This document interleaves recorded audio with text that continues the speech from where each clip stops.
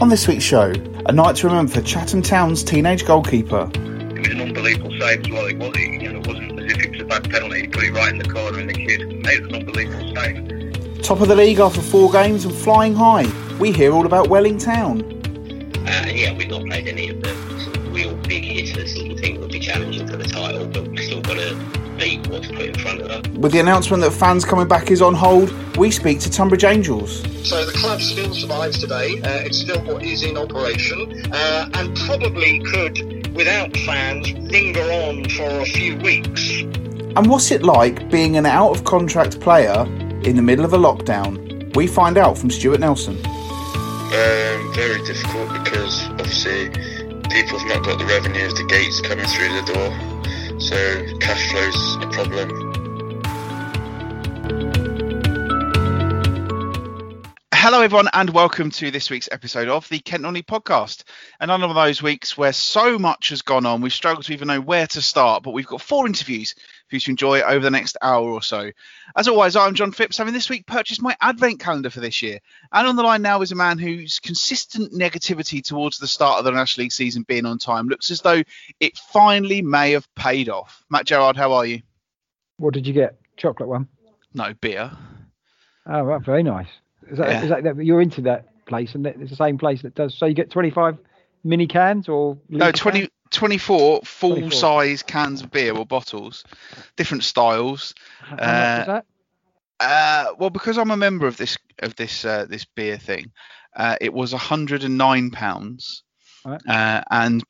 Because I pay £10 every month, I actually got £40 off it straight away. So it only cost me £70. So I'm quite happy. I'm looking forward to the 1st of December. Yeah. Oh yeah, definitely. It's brilliant. Right. It's really You're good. the only Christmas may be cancelled, but not in your gaff then. No, I'll still be having my 24 beers. Don't you worry about that, my friend. And will you have one every day, or will you keep them back? That's the question. It depends on my mood really, and some days I can't drink because I'm working or bits and pieces. So I do pretty much drink them all in order. Even if I go away for a few days, I will open them up in order and then I'll drink them in order. So is there Christmas beer in there? Are they all Christmas beers or normal? No, they're just all different breweries and different beers, and yeah, it's just really nice. So I've been looking forward to it already, and I think at least 2 of my mates have also going to buy it as well. So it's kind of we could get a sponsorship from them for the pod. Well, that would be very nice. Yeah, if you're listening, Honest Brew, other beer companies are available. We'd love you to sponsor us and send us free beer. Well, we have got a sponsor. We have. We'll discuss that later on in the show. They haven't given us the bio yet, so you could have. So new sponsor bio insert here. Yeah, exactly. But we'll discuss them later in the show anyway, won't we? Yeah, we do. We will do. Yeah, we do indeed. Are you well?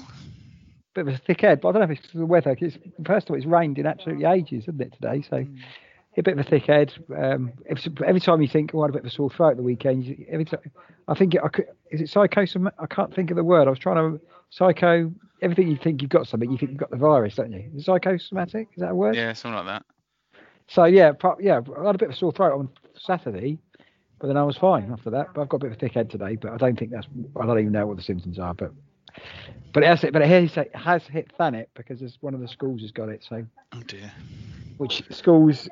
Yeah, so but apart from that, the schools are pretty on top of it, but it's coming our way, as they say.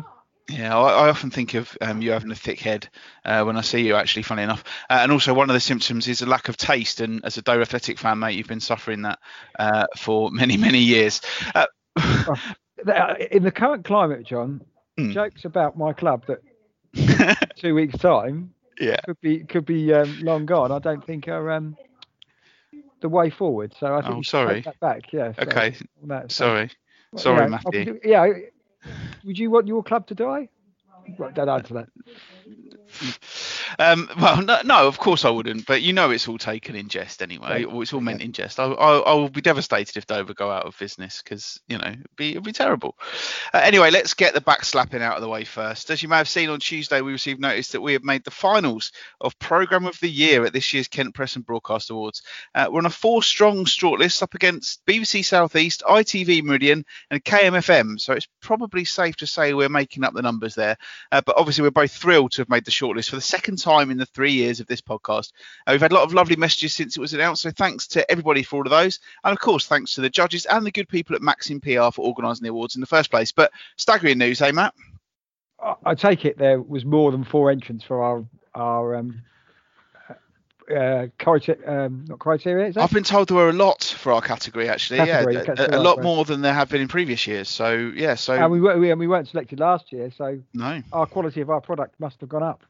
Well, exactly. And you know what? The ones I sent off for the thing, we didn't even we weren't even using Teams, so they were still, and they were a bit sort of bad quality. So the next year then we'll be taking next over the year, world. the sky's the limit for us. Well, now on this we can actually record it, put it on YouTube, and people can actually see us doing this. If that's I probably a know. bit of a nightmare to edit that, I expect, wouldn't it? Yeah, and to be honest, I think both of us are much more suited to a life in radio than visual. Yeah, that's true. But so appreciate that. Yeah, it was a nice surprise. So I'm not going to write my winning speech just yet, but the budgets of the LFRE are blowing it out of the water. So there you go. Yes, exactly. And there is a virtual awards ceremony on the 20th of November, so we don't even get the chance to. Are you going to actually log in, are you? Or just I expect so, yeah. I'll log in for our bit, then just go. I will log in and see how we go. Just fair play to him for doing something, because at this time it's very hard to do those sorts of things. So really well done to everybody at Maxim PR, and of course well done to all the other nominees across the county. I think it would be like that thing they did at the Emmys, so you can sit there, and if we don't win, we just have to go. Or do I just throw my camera out and just walk off when we don't win? Yeah, that'd be funny, wouldn't it? Yeah, have a proper paddy. Yeah, exactly. Yeah, so flicking the V's to the camera as I walk off. Yeah. Brilliant. It's our 138th episode this week, and there's a song called We Are 138 by American punk rockers Misfits. Seems somewhat apt given what we were just discussing that. Anyway, apparently the song may be inspired by THX 1138, which is apparently the first film directed by George Lucas, set in a dystopian future wherein the emotions and desires of the human population are controlled by android police. After last week's alien stuff, it seems you've entered a whole other universe in the last few weeks, Matt. Did he write Star Wars, George Lucas, is he? Yeah. Never seen it. No, I'm not really. No, so yeah. I like the first one, but they used to shoot people, but no, I'm not really into that. But he's got a lot of love out there, Lucas, I think, hasn't he? He really has, but not for me. I'm not a big film fan, to be honest. If I'd listed all the films I hadn't seen, people would be absolutely horrified. I mean, I'm not quite a Michael Owen stakes, but I'm not far off. No. Well, cinemas are open. I think you can go to. I think the only James Bond is that the only one that's coming up soon. But that's probably been cancelled again. I think Bill and Ted's Excellent Adventure, the sequel's out. I remember the first one. Yeah. Oh, yeah. They finally got around to doing a sequel, so that's out. I did watch Dumb and Dumber with the kids the other day, and we were gonna. I didn't actually realise there was Dumb and Dumber 2. They quite enjoyed Dumb and Dumber, so I might watch Dumb and Dumber 2, which took 25 years after the first one. So. Well, exactly. Anyway, on with the show then, and let's start with the FA Cup. After Monday's and Tuesday's ties, none of our Isthmian League sides are guaranteed a spot in the second qualifying round, with Cray Valley, Cray Wanderers and Folkestone all due to play on Wednesday. But 3 teams from the Southern Counties East League are through. Sheppey United won 5-0 at Staining Town Community, and there was an upset at Gaydorn Farm as Corinthian came from behind to beat Sevenoaks 3-1. But the most incredible action came at Maidstone Road, where Chatham were 3-0 up against Southall and cruising. Then it all changed. After what happened, it seemed only fitting to speak to Chat's boss, Scott Lindsay, and he started by telling me all about how events transpired. It was certainly one to remember. It was a crazy game, really, when you look at it. I mean, we were 3-0 up and kind of cruising and looking like we were, more than comfortable. One of my defenders makes a back pass which kind of overhit, and the goalkeeper had to make a save to keep it out. And of course, with it being a back pass, he's not allowed to handle it. So the referee found it within his wisdom to send him off, which was I'm not sure that's kind of abiding by the rules, but anyway, he got sent off. They had a free kick. They scored from the second phase of the free kick. But before the free kick, I had to obviously make a change, put my substitute goalkeeper in, who's 17-year-old Harvey Mills. He comes on. We defend the first part of the free kick. Second phase of it, they score. He gets a hand to it, to be fair, but in all fairness, he's only just gone on the pitch, so now we're 3-1. Coming at half-time, I've sought out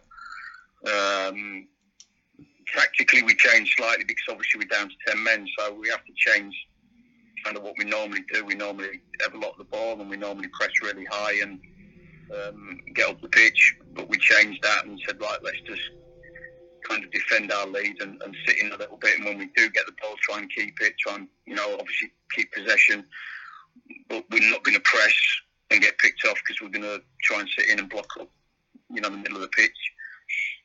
They score again, 3-2. Now it's game on a little bit, and then they're kind of going for it, and they get a penalty. I think it might even be an injury time as late as that. And then Harvey's only gone and saved the penalty, which, keeps us in the FA Cup. But he was outstanding, the young boy, since he come on, he made saves, he tipped one over the bar quite late on.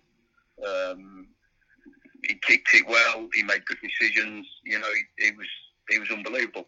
I mean, at the end of the game, I had Harvey Brown on the pitch, who's only just turned 18. I had Ike Origi, who's 17, and obviously Harvey Mills in goal, who's 17. So I had 3 young kids on the pitch towards the end of the game, which, was a credit to kind of our youth development scheme and what we're trying to achieve at the club.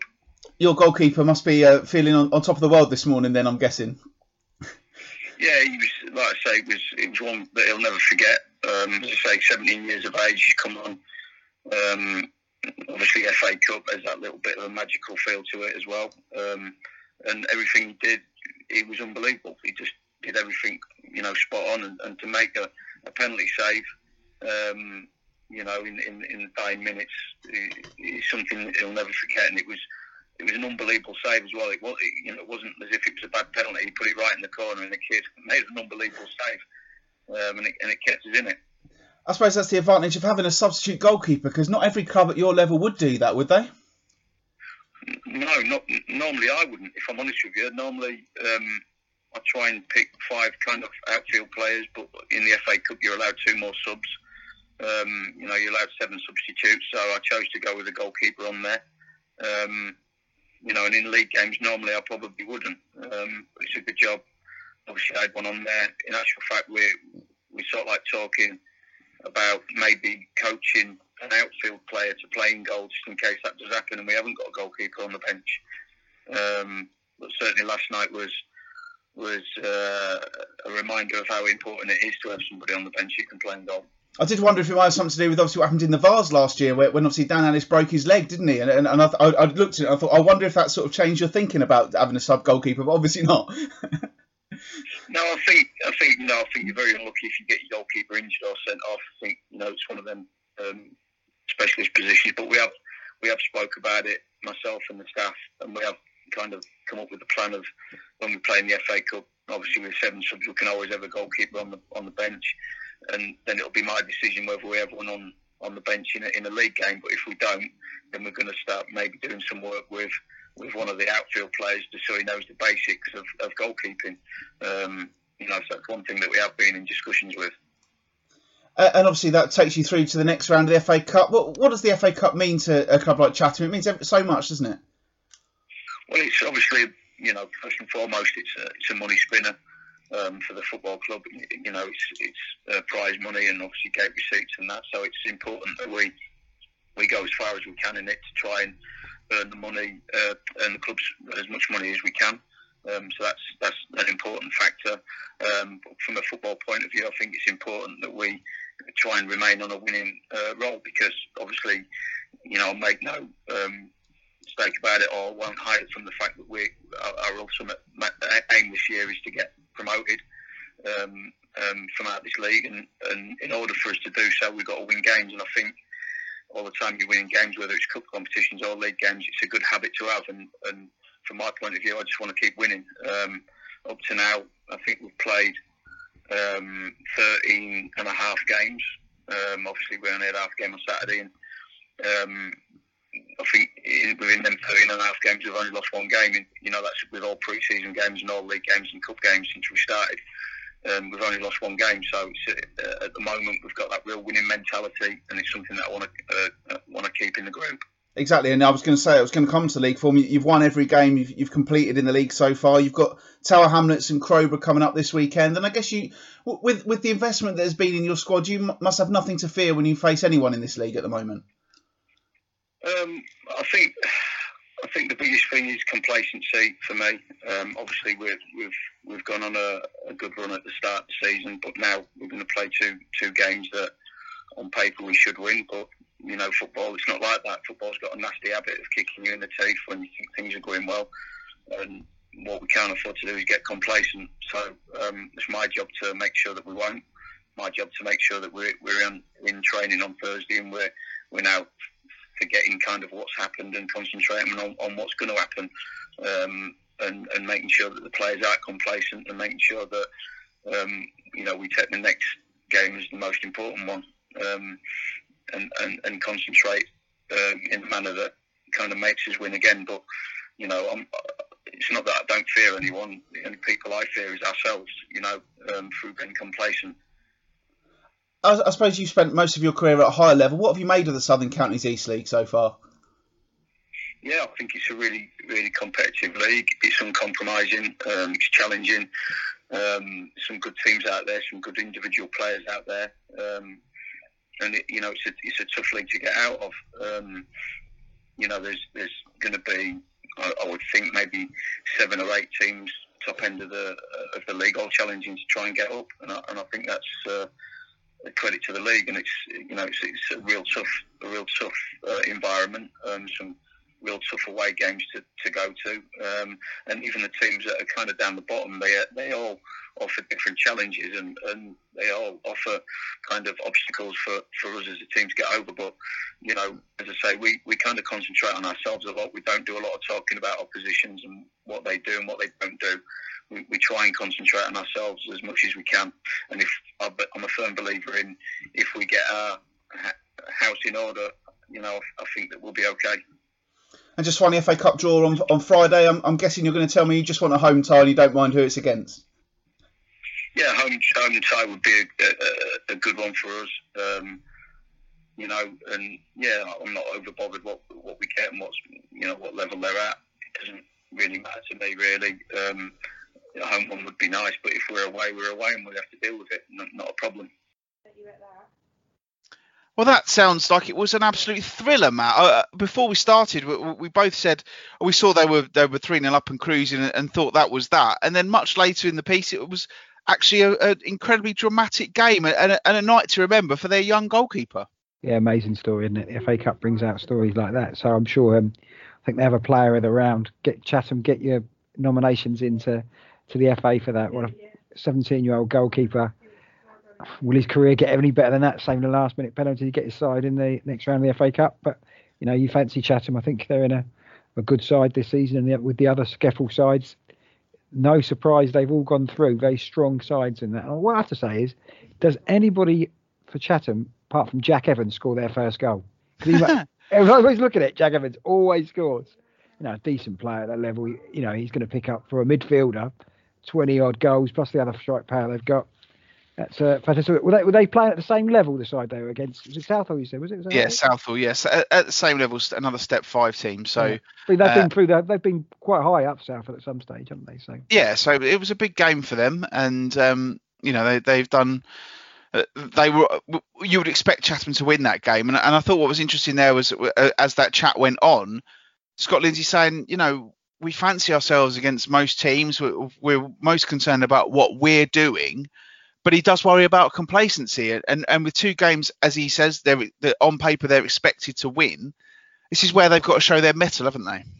Well, they've got plenty of experience, starting with the manager going through the whole squad from there. I think they're the side probably that everybody's going to try and knock off the perch, even when cup sides go in. But there'll be a lot of sides thinking if they get drawn away at a higher level away at Chatham in the FA Cup, they won't want it. So I think, I think they've started as well as we expected with the players they've got and a bit of character to get through that result last night.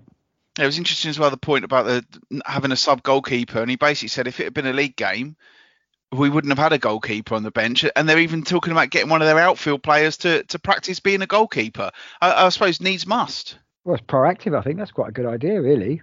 Take him out for training from that. Is the goalkeeper that you mentioned there who broke his ankle? Is he back now? Is he? No, he's still out injured. I think he's going to be missing most of the season, to be honest. Dan Ellis. So they've obviously got Jordan Carey, and it's got to be said, if Scott Lindsay's account of that red card is correct, that sounds like the worst decision I've ever heard of. Yeah, I don't even think you can be booked for that, can you? I presume only if you're stopping a goal scoring situation. I presume. I don't know the rule, but if if he's walloped one back and you've tipped it over and you caught it, can you handle it back? You can't handle a back pass, can you? No, you can't. But so has it been deemed as denial of a goal scoring opportunity? I presume that's what it is. If he's been passed back to him and he's nowhere near his goal, seems very harsh. But I presume that's what it would be. But you very rarely see that. But I'm sure now that's just happened. This will happen somewhere with a game we're going to be watching either in the Premier League, how it will do. But I think that's what he's been sent off for, denying a goal scoring opportunity. But according to someone on Facebook, where I've been reading about this, would that be an indirect free kick? It wouldn't be a penalty either, would it? I would imagine so, but it was because they, as Scott said, they scored from the free kick. Yeah. So yeah. But it said someone has said the referee was right. Jordan stopped a certain goal with a foul by handling the back pass. Apparently, it's a technical offence, same category as offside. But apparently now it's been listed as unsporting conduct. It was inside the 6-yard box, the incident, and apparently it is now an offence. So apparently someone is saying it could have been a yellow card rather than a red. But what a staggering. But then again, if that hadn't happened, then young Harvey wouldn't have had his night, and Chatham would have just probably breezed through. But it's given us something to talk about anyway. Exactly, and it's good, great for the for the young lad as well. So 17-year-old, I don't know if he'll be involved in the next round. I don't know if your ban will be carried over in the FA Cup or go in the league, but maybe he's got a chance in the next round. But good to see that Chatham are breeding the youth as well. I think so, and that is another point I wanted to bring up. Scott saying there, we had 3 young lads all on the pitch at the end of the game there, and obviously we've all talked about the players that they've brought in, the experience they've brought in, the names they've brought in. But it's not just about that for Chatham. You can tell this is a real project at the club. We've heard about their community success and everything like that, and now here they are playing local youngsters in the FA Cup and getting great results out of them. It's fantastic. Yeah, I think they're a club are heading. I've had a few pitfalls. For me, they're a Isthmian League club, so I think they're in a level below where they should be, getting good crowds. They're the side to beat this season, but Cheppy and Corinthian are no mugs either. So it's a fantastic, this is a cup, but it'll be a fantastic title race as well. Absolutely. The other FA Cup results so far this week saw Faversham beaten 5-0 at Carshalton on Monday. It was the same score on Tuesday as Erith and Belvedere beaten at Hartley Whitney. Ashford were knocked out 4-1 at home by Bracknell Town. Tunbridge Wells went out 5-1 at Haringey Borough. Margate were beaten 2-0 at home by Hayes and Yedding. And Deal Town almost caused another shock. They were beaten on penalties at Chipsey, with the home side scoring 3 minutes from time to take it to penalties. That's got to be a sickener for Deal. Well, they've got to be so delighted with what they've done. Yeah, my mate was fit now, Stephen O'Brien. He scored the first penalty, I believe. Yeah. He texted us in the group chat we're on saying that he was playing because his knee problems. He said they missed a penalty in the, hanging on in the first half. Deal then missed a penalty in the second half before winning in front, but then lost on penalties. They said it was a tough game, but a bit of a sickener to take. They've had a bit of luck on penalties, haven't they, with the VARs, but they've gone now from there. But disappointed, but good to see Obi's back. Yeah, exactly. The draw for the next round is made on Friday, apparently, 1:00. We should find out. National League South clubs coming into the hat at this stage. So it's potentially some big games for our clubs in that next round, which will be played a week on Saturday, Matt. Yeah, allegedly. I think that'll play. When we get onto that, I think that will be something that will definitely go ahead, that game, even if it is behind closed doors or in front of thing. But I think the bizarre thing is that, for example, Chatham against Ebbsfleet, we'll use them as an example, could have a crowd of 600 in, but Ebbsfleet against Chatham would have no crowd in. So would Ebbsfleet think, we'll just swap the game over to get half of the gate receipts? Probably not, because they need the money, but that could be one of the things from there. But also my other theory was Truro got through, Tunbridge Angels, if the league doesn't start, away at Truro, is it worth going? I'm not saying, the cost of getting down there, the money you're going to get, and no guarantee you get any income because you might not be playing for 2 weeks if you go out or whatever. That must be a concern for some of the clubs. It's got to be, and we'll discuss all of that at length later on in the show. Basically, it's all a mess, but I'm sure you're all aware of that already, listeners. Staying with the Southern Counties East League for now, and our second interview, which sees us catch up with the league leaders. 4 games played and 4 wins so far for Welling Town. And after their latest win at Lordswood on Saturday, I caught up with chairman and manager, yes, he does both jobs, Kevin Oakes. Yeah, very pleased. Couldn't have imagined that we would get off to the start. You know, you're always hopeful, but 4 wins from 4. We can't have any complaints. The players have been doing exactly what is asked of them and deserve all the credit. Were you expecting to make a strong start? I mean, you've not played any of the sort of really fancy top teams, but you can only beat what's in front of you, can't you? Yeah, I think the fixture list, without being disrespectful, has been a little bit kind to us. Although that said, all 4 of them have been away because of issues with our home ground at the moment. We should hopefully be sorted out in the next week or 10 days. We've not played any of the sort of real big hitters that you think would be challenging for the title, but we've still got to beat what's put in front of us, and every game has been competitive, and thankfully we've come out on top. What are the ambitions at the start of the season for Welling Town? Wanted to try and better last year. I think every year the club has been going, and obviously that hasn't been very long, but every year the club's been going, we've improved on the season before, without exception, literally every season. So if we can keep doing that this year and in future years, then the progression of the club will continue. And as somebody that runs the club behind the scenes as well as at the moment managing the team, if we're getting better year on year, then that's not a bad thing. I was going to say to you, from a chairman's perspective, how's the manager doing so far? Yeah, he's not going to get sacked anytime soon. But no, I'm very. It's a different challenge. I've done it before at a much lower level, but the principles are the same. I think you're just dealing with slightly better players and with sometimes slightly bigger egos and budgets, and obviously opposition. You've got to be a lot more wary about what they're going to be doing. But yeah, please. But without the right people around me, I wouldn't be able to do what I do. And behind the scenes, my partner Louise and our mum and staff help the club ticking over. And then obviously on the football side of things, Anthony Gradley that I've got alongside me as my assistant. Having met him over the summer, his experience and knowledge, and we're a bit chalk and cheese in what we do, but I think we complement each other very well. And obviously at the moment it's working, and apart from the results being good, the environment around the club is a good place to be at the moment. What was the thinking in the summer behind you stepping back into the dugout? I think last year was the first year that we didn't win anything in the history of the club. You can't keep winning and going up every single season. I think we have to be realistic about the level that we're at. But at the moment, we are the newest club at our level with the smallest supporter base, the smallest army of volunteers behind the scenes. One of few people that don't have their own ground. We hire a facility, and the challenges for us to go to that next level are different to what we've experienced in the past. We've always been a big fish in a small pond, as it were, and have always fancied us at the beginning of every season to win trophies and get promoted, but obviously not last year and not this year. So I think to make sure the club as a whole progresses and not just the first team, having somebody doing both of those roles to me makes sense. And at the moment it won't be forever, but if we can consolidate top 6, top 8 this year, get the right kind of reputation for playing good football, and being a club that does things properly, and try and get ourselves our own ground at some point over the next year or two, and then we can look to kick on again from there.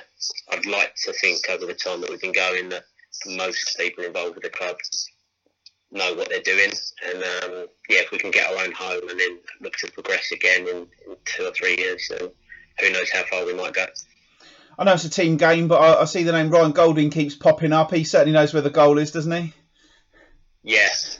I mean, he obviously played for us a few years ago when, with respect to other players, he was playing well below the level that he should have been playing at. And I think he fell out of love with football a little bit at previous clubs before being involved with us. He's come in, he's helped us get up the ladder. He scored an absolute bucket load of goals in the process and really enjoyed himself. And then obviously tempting him to come back in the summer was a lot easier as a result of that. I think me and him personally have always got on very well. We've done a little bit of work together away from football. And he wanted to come back and cement his place in the club's history as, the top goal scorer at the club already by some margin. And if he can keep banging him in over the next year or two, then it's going to be very difficult for anyone to beat in the near future. You mentioned that you're desperate for the club to get your own home, your own stadium. What are the challenges of that, and how hard is that going to be?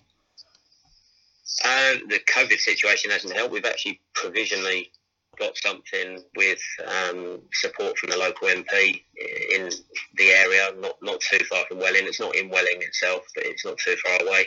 Obviously, don't really want to divulge too much about that because we don't want to end up losing it.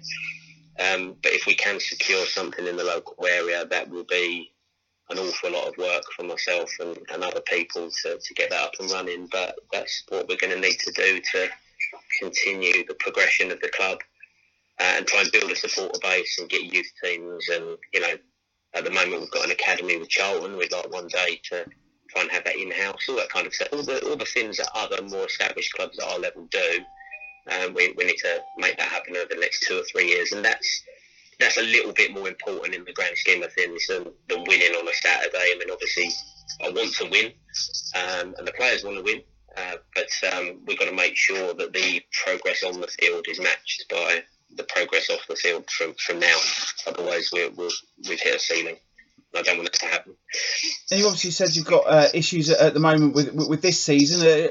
What's going on, and how is that going to be sorted quickly, you hope? Yeah, we're due to play Beckenham next Wednesday. I don't know if it's going to go ahead as yet. I hope it is. But I think at our level, a lot of the grounds that are privately owned, the people that run those venues are obviously very eager to get them up and running and get some football and some income back into their club. And then us and 1 or 2 other clubs in the first division are playing at council or charity organisation grounds where they're a bit more cautious about the whole COVID situation. So our place is owned by Peabody Trust. But we're working with them, and we're hopeful we'll get a host that game next Wednesday. It'd be nice to finally play a home game after 6 months. And before that, obviously on Saturday, you've got Tunbridge Wells, another team who've got 100% record in the league at the start of the season. So it's going to be a tough game, that one. Yeah, really looking forward to it for a number of reasons. Obviously, another tough challenge against a well-organised club. But their manager, Richard Stoles, he and I went to college together, so I've known him 18 years now, I think.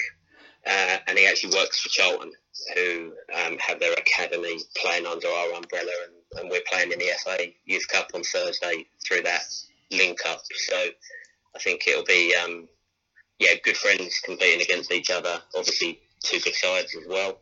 But yeah, the rivalry is definitely there. We'll be looking forward to it, and I'm sure he'll want to beat us as much as we're hoping to beat them. So you'll be desperate to get one over your old mate then? Yeah, absolutely. He's far wiser and more experienced than I am, but I don't think he would have expected us to be sitting above them this early in the season. Let's hope we still are on Saturday afternoon.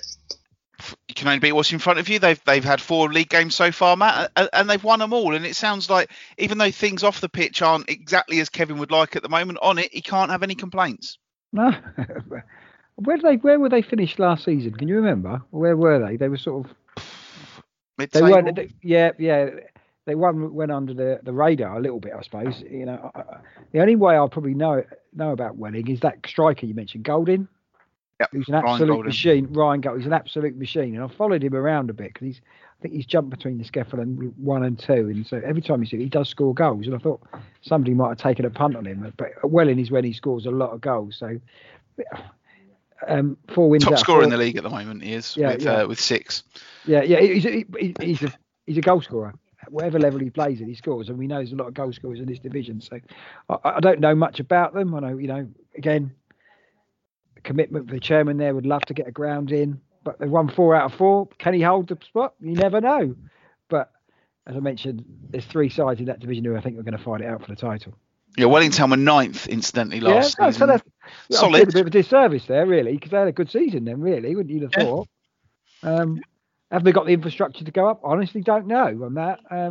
I don't think from what you said there, even though they are top of the league, he's obviously not getting carried away. He knows there's a long way to go, and he probably knows Wellington won't win the league. But all he's doing is putting the building blocks in place so that when the time does come that they are ready, they are able to push on at the right sort of time. And we've seen before it happens with clubs, and they get too much too fast, and it causes all sorts of problems. But obviously there is ambition at Welling Town, and he's not going to be the manager long term by the sounds of things. But at the moment, he's doing a fantastic job. Yeah, and long may it continue. Again, I presume they play near Welling, as in Welling United as well. So I think at the moment their ground is Bayliss Avenue, where Thamesmead used to play. So but obviously, as he said there, they've not been able to play a home game yet. They're hoping to be able to play one next week against Beckenham, but time will tell over whether that actually happens. So that must be a worry for him. But he seemed pretty chilled out about it, I thought. Yeah.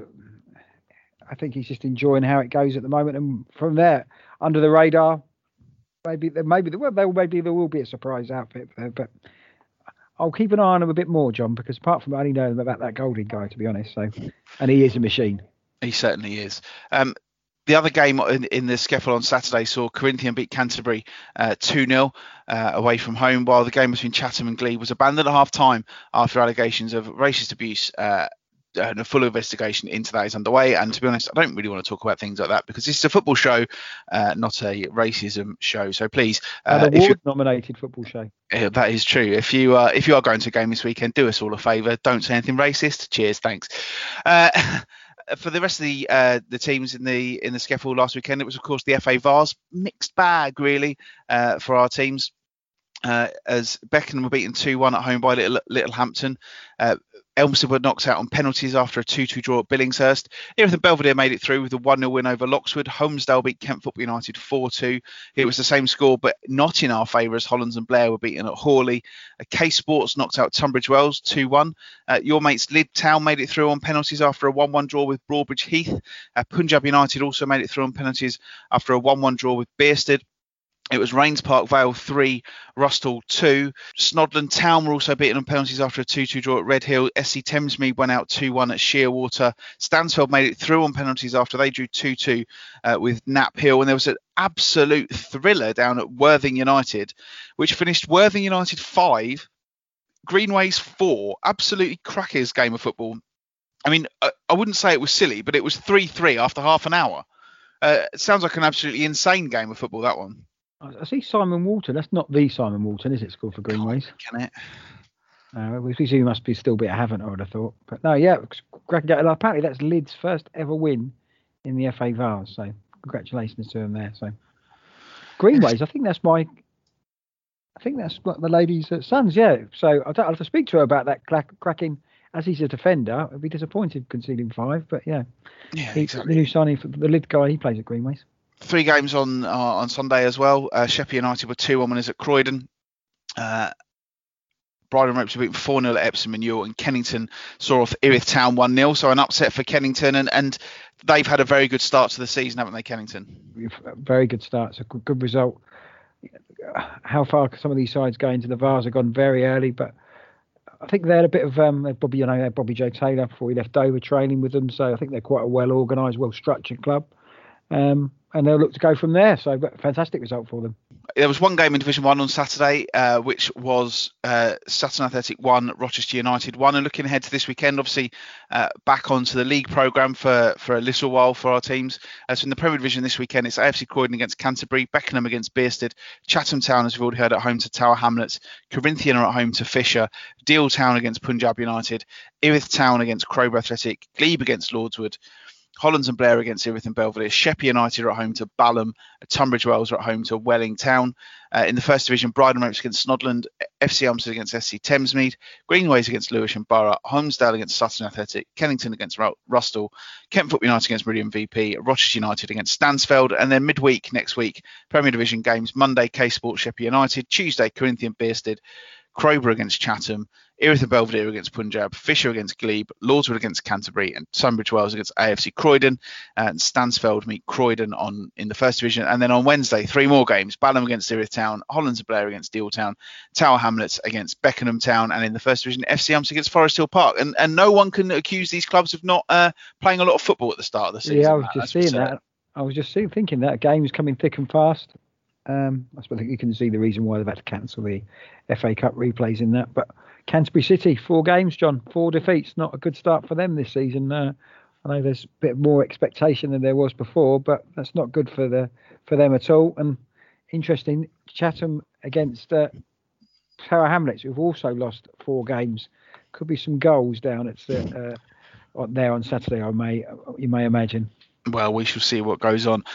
Into the Isthmian League then. Have you come up with anything? I did ask you to come up with something so you wouldn't call it any of its previous sponsors. The Pitching Inn, have you come up with anything? No, pitch. No, you not have another week then. Yeah, I'll have to think about pitch. Yeah, in the Premier Division then on Saturday, Margate got off to a winning start with a 2-1 win at Brightlingsea Regent. Cray Wanderers were 5-1 victors at home to Kingstonian, and 2 goals for Joe Taylor in there as well. But Folkestone Victor started with defeat, 518 people at Cheriton Road, but they saw their side beaten 2-1 by fellow title hopefuls, Worthing, I would suggest. I don't know, Matt, if you've seen as well, this week Margate have launched their kits. Have you seen them? I have seen them, yes. Thoughts? For the hipsters, they'll be all over them like a rash.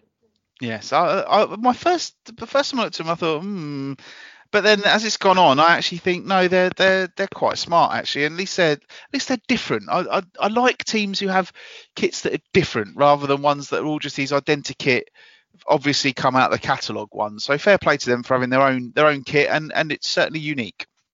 Yeah, I think they haven't got the basic template, have they? So it's not very, very nice. So that was, I think that with the sponsor they've got, they've worked it really well here. They know the hipsters out there will buy it, and I'm sure that they'll go buy the absolute bucket load. I expect to be very busy, and it's a good winner for Margate. I would have thought good way of bringing in some money. Exactly. This weekend on Saturday, it is in the Premier Division. It's Folkestone Invicta against Wingate and Finchley. Those 2 teams will also have met on Wednesday night in the FA Cup. Cray Wanderers on the road at East Thurrock, and Margate are at home to Carshalton, who've certainly scored a lot of goals so far this season. Then next midweek there are also fixtures, a Big Kent derby as well on Tuesday night. Folkestone Invicta against Cray Wanderers at the Fullix, and Margate are at home to Hornchurch. So we shall see what happens with those games on next week's show. Obviously, it was the start of the season for our South East teams as well, and again some good results and some not so good results. But Ashford United 1, Phoenix Sports 2. Ramsgate, who'd obviously had that FA Cup disappointment, bounced back with a 3-1 win at Chichester. Cray Valley drew 0-0 at Hastings. Herne Bay were beaten 4-1 at home by Whiteleaf. It was Hythe Town 3, Burgess Hill Town 2. A late goal there from Franny Collin after a brace from Kane Phillip. Sevenoaks beat Three Bridges by 4 goals to 1. Sittingbourne bounced back from their FA Cup disappointment with a 3-2 win over Whitstable. It was VCD Athletic 2, Whitehawk 1. So a really mixed start there, Matt. And I would suggest you wouldn't have tipped Phoenix Sports to go to Ashford and win on the opening day of the season. Not a good week for Ashford. Was only went out of the cup yesterday. I thought that when I saw the results. Tommy Warlow will be a little bit disappointed from that. Yeah, he didn't expect it. Good result. I think good result for Hythe. I think they come through on that. So yeah, early days now, but disappointing start for Ashford, I have to say. Yeah, this weekend it's Cray Valley against Sittingbourne, Faversham against Hastings, Phoenix against Herne Bay, Ramsgate against Ashford, Sevenoaks go to Whitehawk, Whitstable at home to VCD Athletic, while in the FA Trophy first qualifying, another competition for us to already be thinking about, Hythe Town are the only Kent team in action. They are at home to Chalfont St Peter in the first qualifying round, so that'll be interesting. And then midweek on Tuesday there is one game in the South East Division, which is a trip for VCD Athletic to face Three Bridges. So again, we will keep up with all of those results over the coming days. I think it's going to take ages for the league to settle down here, isn't it, with everybody playing cup games and all sorts, is it? Yeah, it's going to be a long time before we get onto a level footing. And obviously, normally at the end of September, we already have a rough idea, but most certainly not this year. Moving on then, obviously, while the football has started in the SCEFL and the Isthmian League, higher up the pyramid, it's not quite been so simple. They deliberately delayed the start of the season until the 2nd of October in order to allow crowds to be present at the game. But unless you've been living under a rock for the last 48 hours or so, you will know that experiment or that plan has now been ended, and no elite sport will be played in front of crowds, or any plans to have trials of crowds are all off. Where does that leave our National League clubs? Where does it leave our National League South clubs? We'll talk more about Dover Athletic specifically shortly. We've also been speaking to other people as well off the record, but on the record we do have a bit for you as well. Here is Director at Tunbridge Angels Jim Rowe telling us about what it will mean for Angels if they can't start without supporters. So I suppose obviously here we are. It's just gone 12 o'clock on Tuesday, and we're hearing now that the plans to get fans back in October has been paused. Do you know what that means yet for the National League and Tunbridge Angels? Not precisely, no. To be honest, I mean, clearly it would appear as if we won't get fans back in at the beginning of October, as had been the case. What the National League had said, and I stress the word had, was that the season, from their point of view, from their club's point of view, could not start until fans were allowed back into stadiums.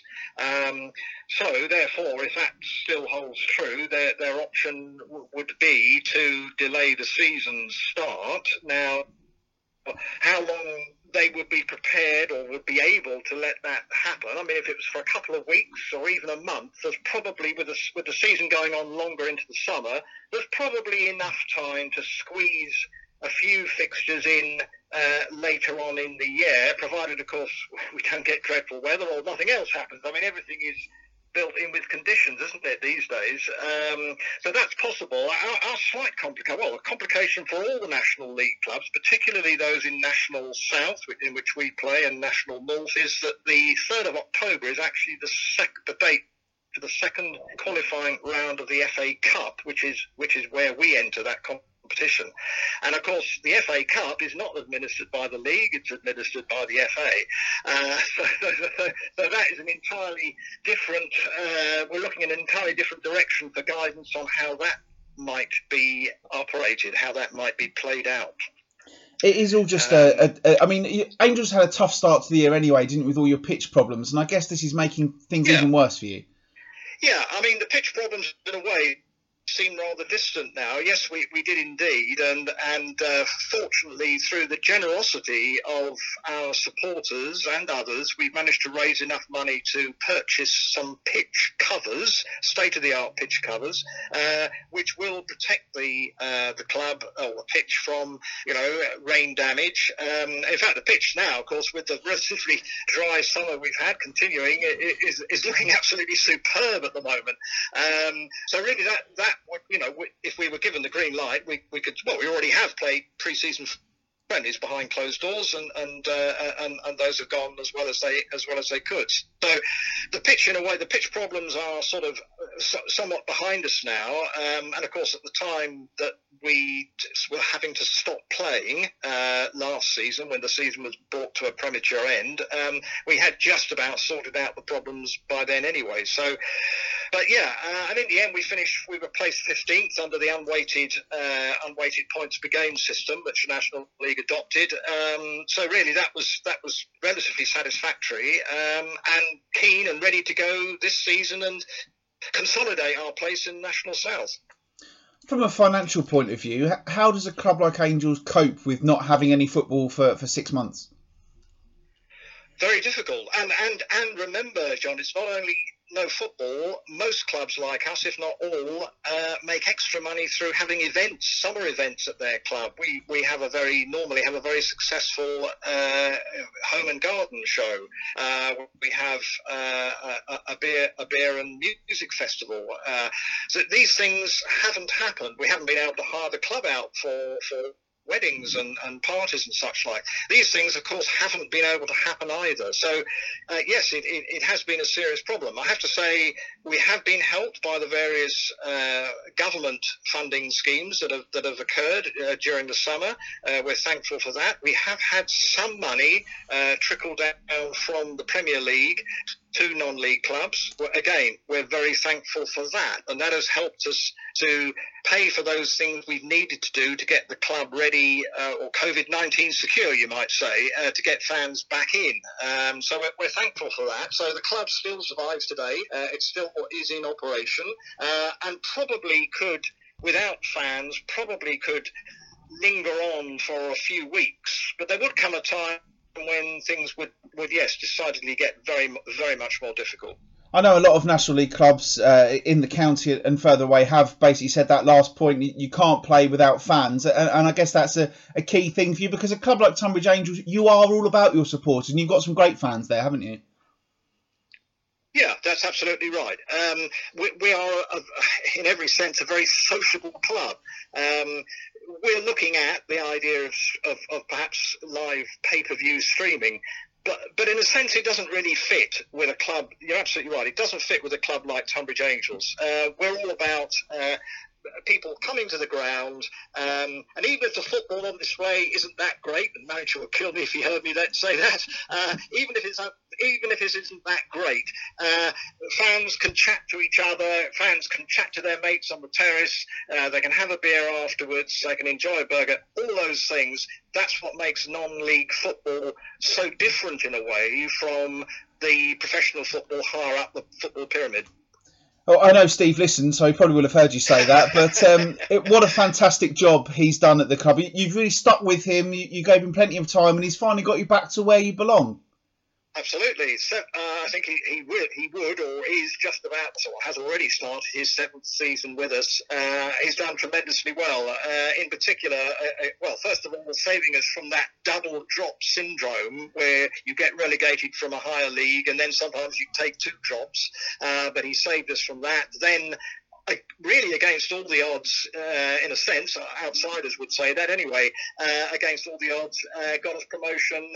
We were midway into the, halfway down the table during that promotion season, made a terrific run from New Year onwards, got ourselves into the playoffs and won through on a really difficult competition, a super playoff, of course, so 3 knockout games, 2 of which were away from home. He has done superbly, and last season we did not finish in a relegation spot. I know no sides were relegated from National South, but we did not finish in a relegation spot. We were placed, I think, on a fair basis at 15th, and he has done tremendously well on what could only be described as a modest budget. And talking about budgets, I guess obviously the current climate is affecting his plans for this season, is it? Yeah, he's pretty much got a squad together, and I think Steve relies a lot on loyalty, and that's credit to him. Loyalty from players who perhaps might have been tempted to move on, might have been tempted perhaps to play at a higher level, but most of the squad is largely the same that played last season, and some of those players have been with the club actually since he first came. It's tribute, I think, to the loyalty he engenders from his players. And just finally, I suppose, at the start of the lockdown, there was a little bit of sort of confusion over the National League and what they were doing. And I guess we're in that limbo again now. How do you think the league themselves have kind of handled this situation over the past few months? And have you as a club been as well informed as you would like? We'd always like more information. I have some sympathy for the National League, really from March the 15th, when they called it what was thought to be or described as a temporary stop to the league competition, right the way through to where we are today. They've had all sorts of issues to sort out. Things that really they might not have even predicted. The sudden. Perhaps it wasn't sudden, but the demise of Macclesfield Town in the middle of all this, they've got to deal with that, the fallout from that, the whole COVID-19 situation. Yes, of course, at times we do bang the table a bit and say, why can't they say more? Why can't they let us know? But, it's been an extraordinary position, and they find themselves in a way, I suppose you could say, trapped almost between the clubs that they serve, i.e. ourselves, and other bodies like the FA and the government itself, the Department of Culture, Media and Sport. So a difficult situation for them. And I think the position of our clubs is quite unique in National South. We are, in a sense, based at the same level as Brighton, Liverpool and Manchester United, because we're classed as an elite club. But of course, the reality is we're not anything like those clubs, of course, and you and most of the listeners will appreciate that. But at other levels, we've been dealt with the same. So therefore, clubs immediately below us, good clubs in Kent, Folkestone, Invicta, Margate, have already had competitive games with fans attending. We haven't reached that level. We haven't been able to reach that situation because we're deemed, as I said, as an elite club. So that's been an enormously difficult situation for us and for our league to compute, you could say. Yeah, and I suppose just one final thing. I bet you, like everybody else, can't wait until you're back at Longmead and everybody's packed in to watch Angels. Oh, absolutely. But I would say it will be different for a little while. If we can get fans back in, that'd be great.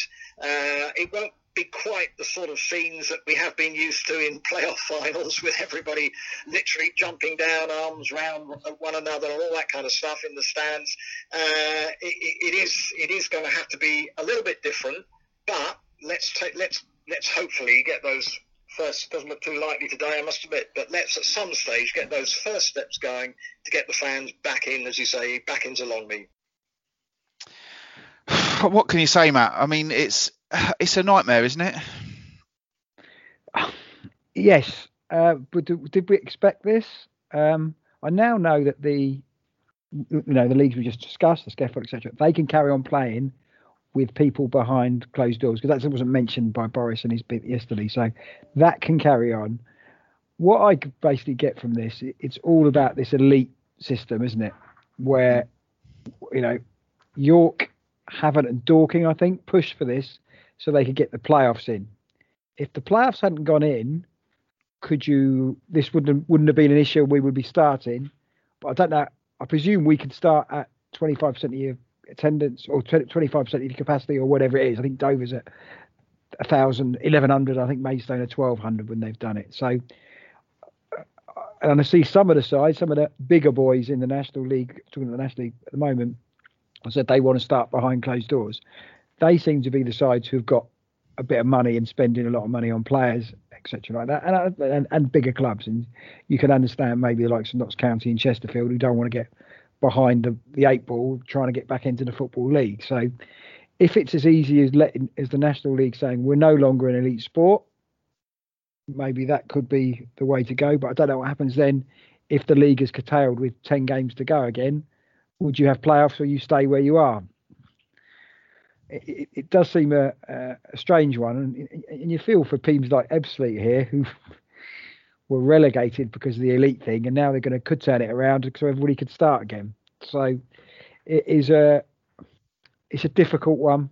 I know Dover have said they don't want to start behind closed doors, but certain clubs will. Do the big clubs have the power to say we're going ahead? Because if there's 19 clubs saying, yeah, we want to start, and there's 5 clubs, whatever it is, who say don't want to start, no, I presume the majority sways it and they have to go. But as Dover said, they're not going to last very long if they're playing behind closed doors and having to pay players. No, and obviously focusing on Jim for a moment there and what he said, Tonbridge Angels have had a tough year, haven't they, with all of that stuff about the pitch. And as he said, it seems like forever ago that they just couldn't get the pitch ready. He said the pitch is absolutely fantastic at the moment, which I've got absolutely no doubts about. But it's tough for a club like Angels, and if they can't play in front of supporters, it's just a no-go for them, isn't it? Yeah. They get, what's the average gate? 500, so they could do what Margate have done and play in front of 600, and we've seen some gates around about 600 and people getting in.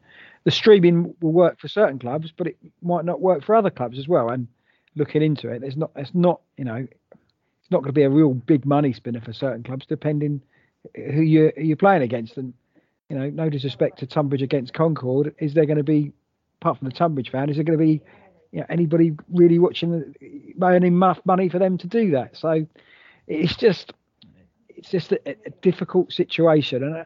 And I said, going back, the bigger boys with it, but there'll be teams in Tonbridge's league who can't afford to do that. So the National League has got to do it. I presume they're getting a lot of pressure from the National League to say, right, don't be an elite club, and then they can do it and people can be allowed in. Is that the right way to do it? I honestly don't know, but we want to see football and we don't want to see any clubs go belly up, which is a concern. I wonder how those teams, particularly the ones who push so hard for those playoffs to take place in the National League South and who ultimately didn't get promoted, I wonder how they're now feeling, having insisted they were elite sport, because it's really come back to bite them, hasn't it?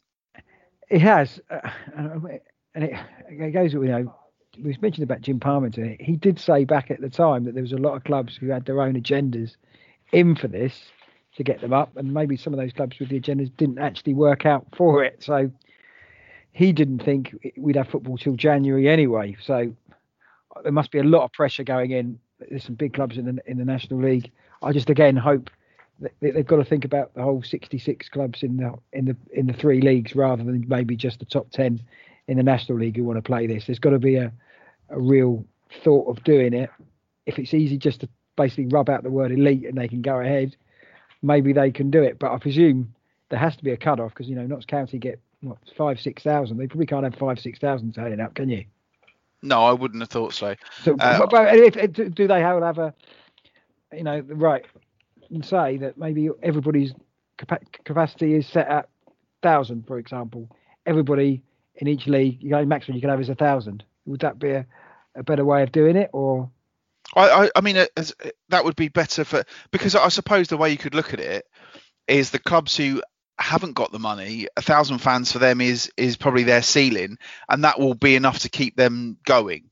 Yeah. And the clubs who are who are saying we can play behind closed doors, well, if you've got 1,000 people coming in, then that will help you as well. So that to me seems like that would be a sensible solution. But sensible solution. I've got no idea. I mean, to be honest, I look at the whole thing now and I just think I never know what's going to happen. So I'm not in the business of making predictions. I think they've got to try and find a way to drop this elite tag and just get on with it. Interesting comments from Damien Irvine on Twitter, the CEO at Ebbsfleet United, who said the hugely frustrating irony is the North and South Leagues lobbied hard to be categorised as elite status so playoffs could take place in May, resulting in relegation for Ebbsfleet by 0.02 points per game. That elite status means both leagues in their entirety suffer elite restrictions. If other elite leagues could play behind closed doors, then so too should the national leagues, who were so adamant and aggressive in their campaigns play behind closed doors playoffs recently, and who demanded and argued elite status vehemently. Any thoughts on that one, Matt? I think he's got a good point, to be honest. You've got to feel for Chorley, who got relegated. But again, there has to be a point as well that something's got to go here because, Folkestone and Margate could, finish their season, but they've got nowhere to go, have they? No. If nobody's promotion.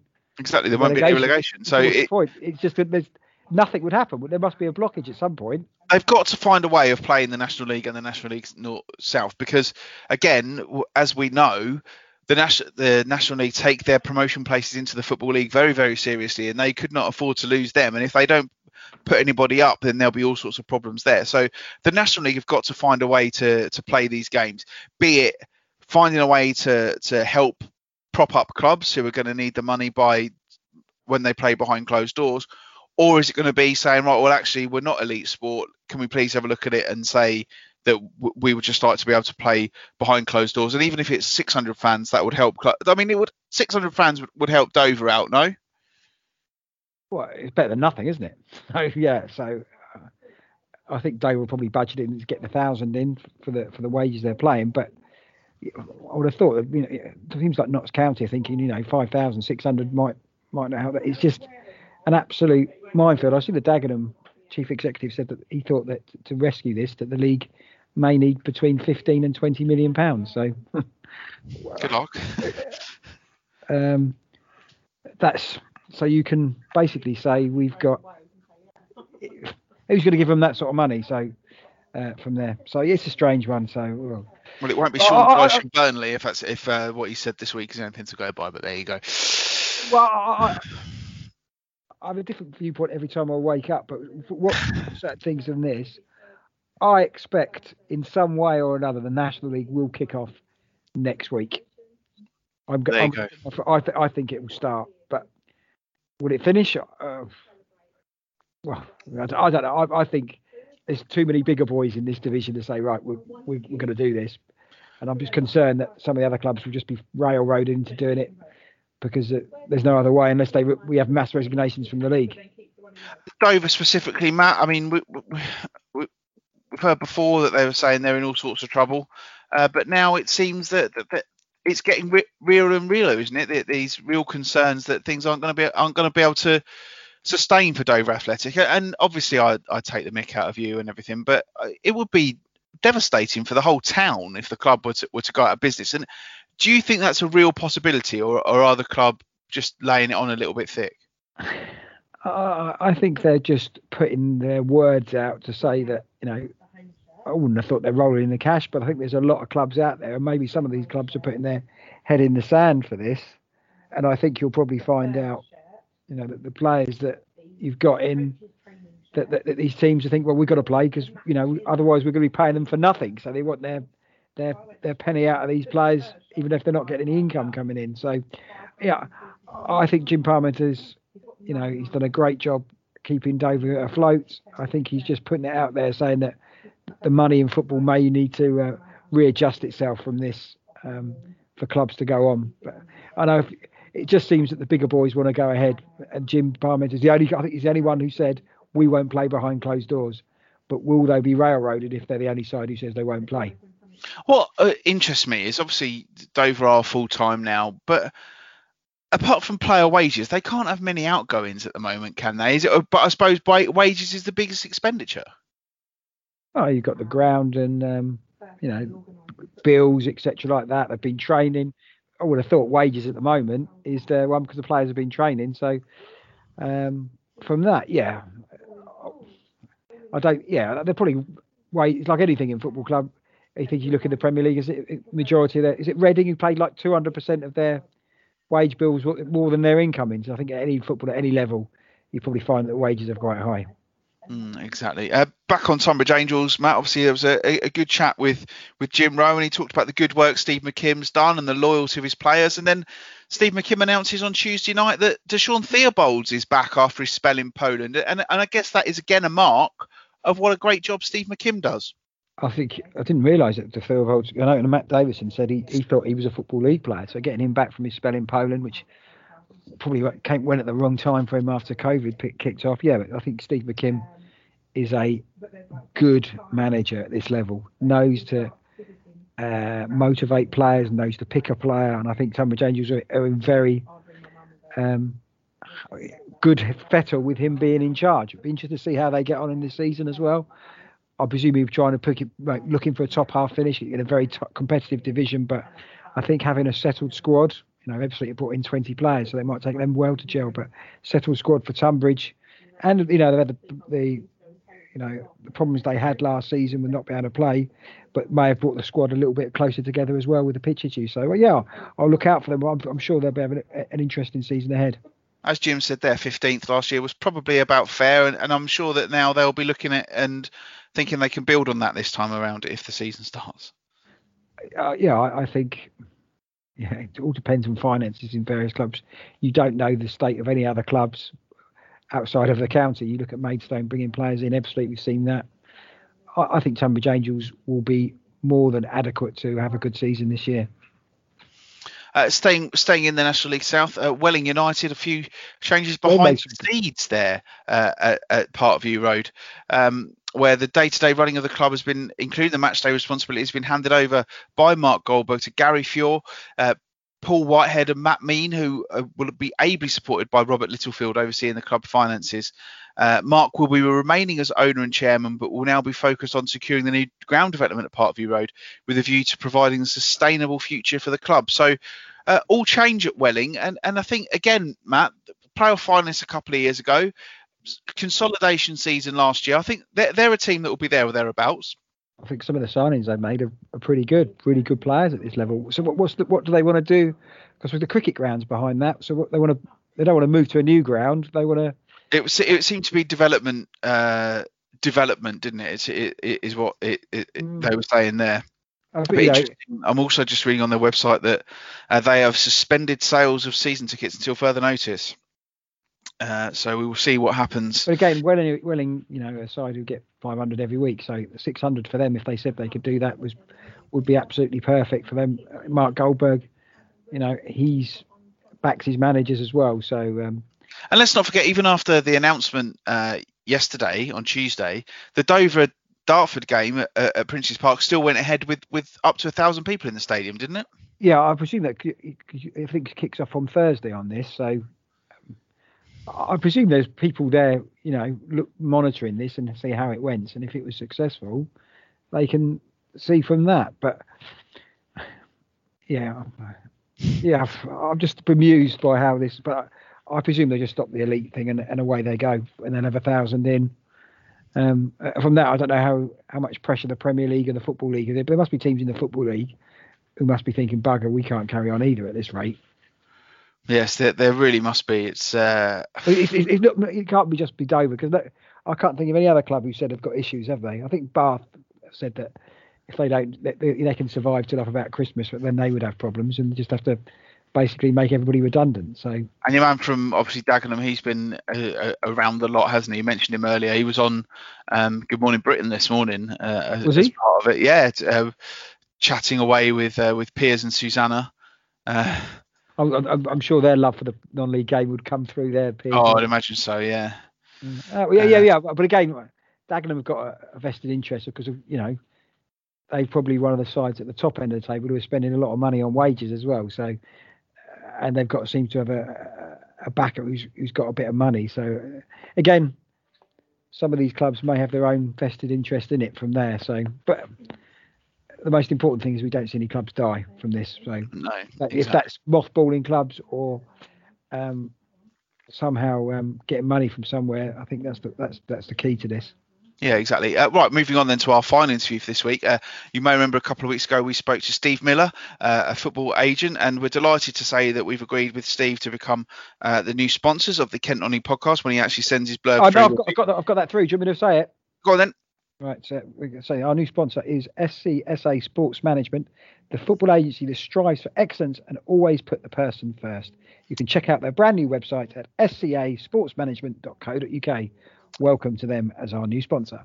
Exactly, and as part of that deal, we thought it would be a good opportunity to speak to a player who, although he's never played for a non-league club in Kent, was in the National League last season, has played for a club in Kent as well for a long time in his career, but he's currently in a situation where he's without a club.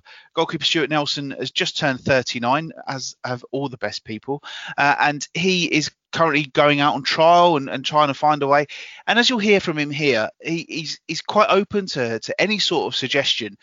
But I get the feeling that it's pretty tough being an out-of-work footballer at the moment. So here he is, former Gillingham goalkeeper Stuart Nelson. I want a new club, yeah, that's exactly it. But how hard? It ain't that easy at the minute. I was going to say, how hard is it with the current COVID situation? Very difficult because obviously people have not got the revenue of the gates coming through the door. So cash flow's a problem. As a goalkeeper, I think just talking goalkeepers, it's teams that would normally carry 3 are carrying 2, and teams that carry 2 are carrying 1 and a young boy. So it makes it difficult for someone with my experience to sort of get in somewhere unless I'm going to be starting.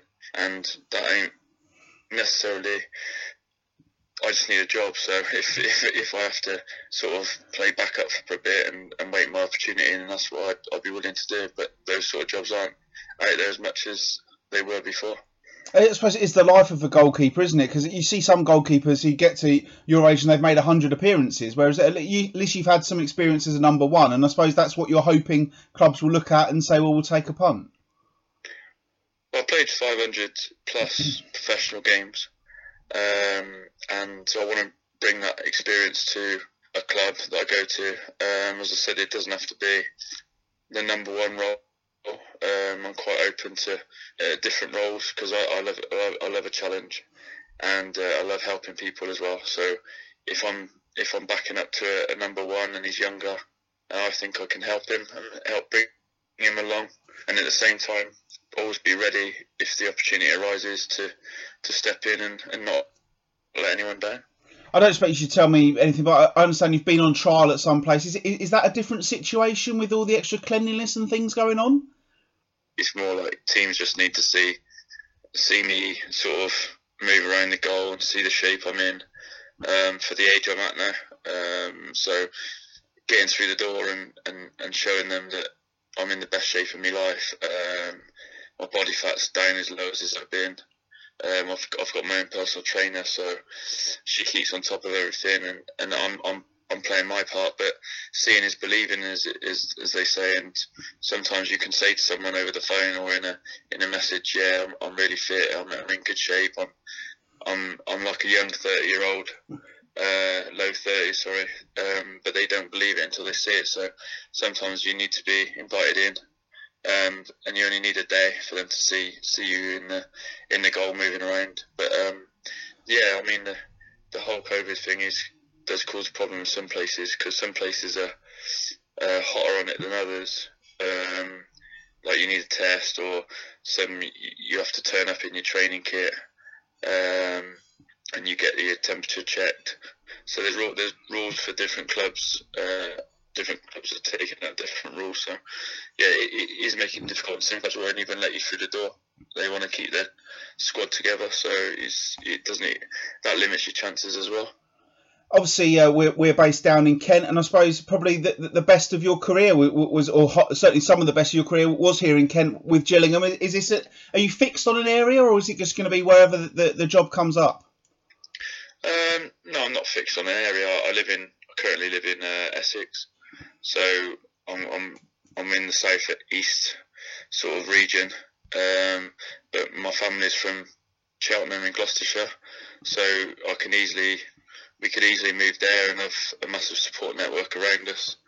But if there's work up north or abroad, then I'd definitely look at it, because at the end of the day I need to put food on the table for my family, and my family is the most important thing in my life. And getting a job wherever that may be is something I'll always look at and try and get. So if it's abroad or up north, then that doesn't bother me, as long as I'm working.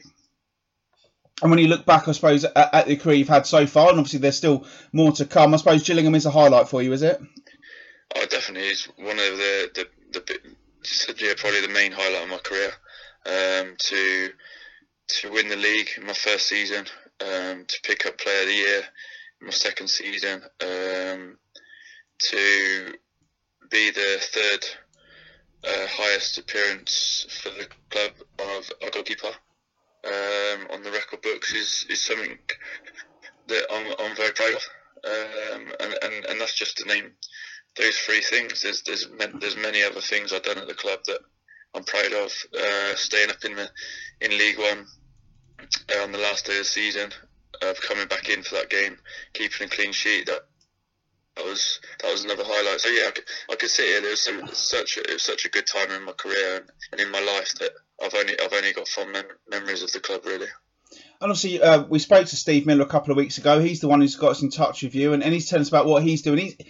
How important is it for you to have an agent who's getting you out there and doing the right things for you and putting you first? Well, I've always had agents that I've not necessarily been happy with. And Steve's come in. He asked for the opportunity to represent me, and he's been brilliant.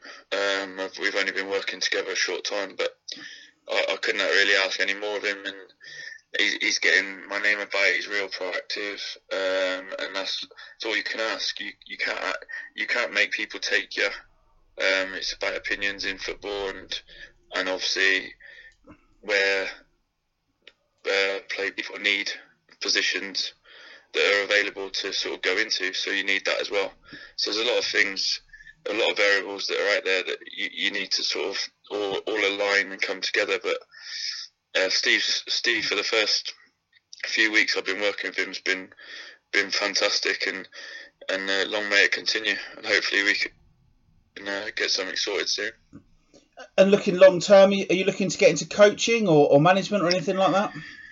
I think that is something that obviously I'd look at doing, but at the minute my priority is to still be a player. As I said, in what capacity, I'm open to all offers. So whether that's number 1, number 2, number 3, whatever options get put in front of me, I'll look at. If a coaching option, like maybe a player coach was put out there, I'll consider it. But I am really focused on playing. I want to prolong my career. I think I'm fit enough. Obviously, people look at your age and they try and they'd be quite ageist, I think, in football, and they age shame quite a lot.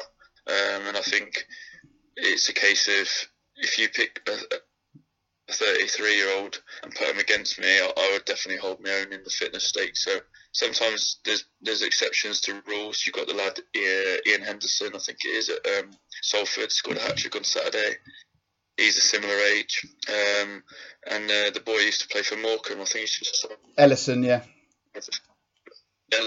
So these sort of players are right there, and you just need a manager to sort of believe in you and sort of bring you in, and that's where I'm at the minute. And I suppose just finally, the old adage is goalkeepers get better with age. So I guess at 39, I'm the same age as you. We were born the same week, so I know it's hard to hear that at the moment. Mm-hmm. But I guess at 39, you feel that you are getting better and still going strong. Yeah, definitely. I mean, I'm a perfectionist, ultimate professional. I'm always trying to work at my game. I believe I can still get better. So I'm always trying to learn off different people, different coaches, different goalkeepers. I study the game, and I always try and sort of get better. And that's why I employed a personal trainer to sort of do what I can do and keep myself going and put myself in the best possible shape I can be in. And then when I'm out there, always looking back at everything I've done, even if it's training, I want to go over things and fine tune everything I do. And I said I can still get better, and you can always improve. And people who say you can't teach an old dog new tricks is I think, rubbish. It's whether that old dog wants to learn new tricks is more the question. And I definitely do. I still try to improve, and if I can improve just a little bit every single day, then that's all that matters to me. I spoke to him, Matt, on Monday, Stuart Nelson, and I'd imagine that his positivity about the fact he was going to get a new deal has probably gone downhill slightly since I spoke to him on Monday night. What was the announcement that was made on Tuesday? Well, certain clubs are still signing players, I saw in the National League. So, yeah, it must be a difficult play. You know, people think that footballers have got this fantastic lifestyle. You know, he's played a lot of league games, 39, but he still needs to feed his family. Decent goalkeeper, had a good season with the Oval last year. And again, I think the point there, ageism, you mentioned 39, but maybe goalkeepers get better with age. Apparently he's very fit. He's had a couple of trials with some Kent clubs. Yeah, it must be such a difficult position for him. You know, he's been in football all his life, wants to carry on playing before going coaching. I just hope that he can pick something up, because I'm sure he'll do a job. I think he lives in Chelmsford. So, of course, Chelmsford have brought in Lee Walgan as their goalkeeper, another veteran goalkeeper as well. So, some people say that goalkeepers get better with age. So, I'm hoping something will work out for him. I know Steve's really trying to get him a club from there, but his hunger and his passion is still there, and a highly rated goalkeeper. But it must be worrying times for him. But as he said there, he's willing to travel anywhere, even abroad, to get a thing. And once you have that hunger and football is in your blood, it's very difficult to get it out of you. The thing is, I mean, we've spoken about this as well, but I remember Andy Hessenthaler saying to us on this show a few weeks ago, it's a manager's market. And the money that might have been on offer for a player like Stuart this time last year may not be there. And I guess that's where it's really difficult, because, you know, you can tell there, I was speaking to a bloke who's concerned about where he's going to be able to feed his family. And that is a real worry for him, that at the moment that there isn't the money in football. And I mean, putting it into sort of the perspective I can have, I was a journalist for many years. Journalism's changed beyond all belief, and it seems to me that he's now in a similar sort of boat to I was maybe 2 or 3 years ago. Yeah, players have had the power, and the pandemic, maybe, you know, at some point it was thought that players would lose a bit of that power. Maybe the pandemic has stopped that now within this, and clubs have realised, you know, there's not a bucket load of money out to give to players, and Stuart's going to have to look at that and work out what's best for him. It must be difficult if you're at the start of your career or at the end of your career. If you've left the academy and you're trying to get back in, and there may not be any money there, or there's very small amount of money, and you can maybe lose the love of the game, and players will be lost to it. But Stuart wants to give something back, fit, raring to go. I'm sure we'll see him pop up somewhere if the season starts going. But I think he will be a good signing for somebody from that. yeah, it must hard work for the agency and hard work for him as well. But he's probably got some contacts in the game, and he will do a job. But it's a position like anybody that, you know, a lot of people, you know, when the furlough system ends at the end of this or end of next month, there could be a lot of people unemployed, and football is not immune to that as well, I think. No, it definitely isn't. Well, good luck to Stuart, and hopefully things will sort itself out. That's pretty much it for the football chat. Matt, how are you? How has your week been? Yeah, not too bad. Just come from work, go home, do the kids' homework, and then go there. Yeah, everything's fine. We're now getting into that sort of time when evenings get dark, and I don't really go out anyway. So the pub's shutting an hour early, which seems pretty pointless to me. Doesn't really affect me in any way. So we're just keeping safe from what's going on outside, really. So it's just all a bit mental, really, isn't it? Still, so where are we going to go when you think 6 months from this? You know, and but what about your business, John? Is this going to affect you in any way? Well, I mean, who knows? We're still sort of waiting to see exactly what the impact will be. But the problem for us is, if the pubs and the restaurants shut, we will have to shut. But we won't actually be officially shut, because obviously there'll be no point in anyone coming here if they can't go out to eat or drink or anything. So we will find out what goes on. At the moment, we're just taking each day as it comes. We've still got bookings coming in, so we're just going to keep on plugging away until we're told otherwise. I mean, it's very frustrating at the moment. I mean, I've kind of at the stage now where I don't see what these new rules are going to try to achieve. What's the end game? Because if they're waiting for a vaccine, it could be years. I think at some point we're just going to have to live with this virus, and if that means a new way of life, then so be it. But at some point we've got to draw the line. That's the way I'm feeling right now.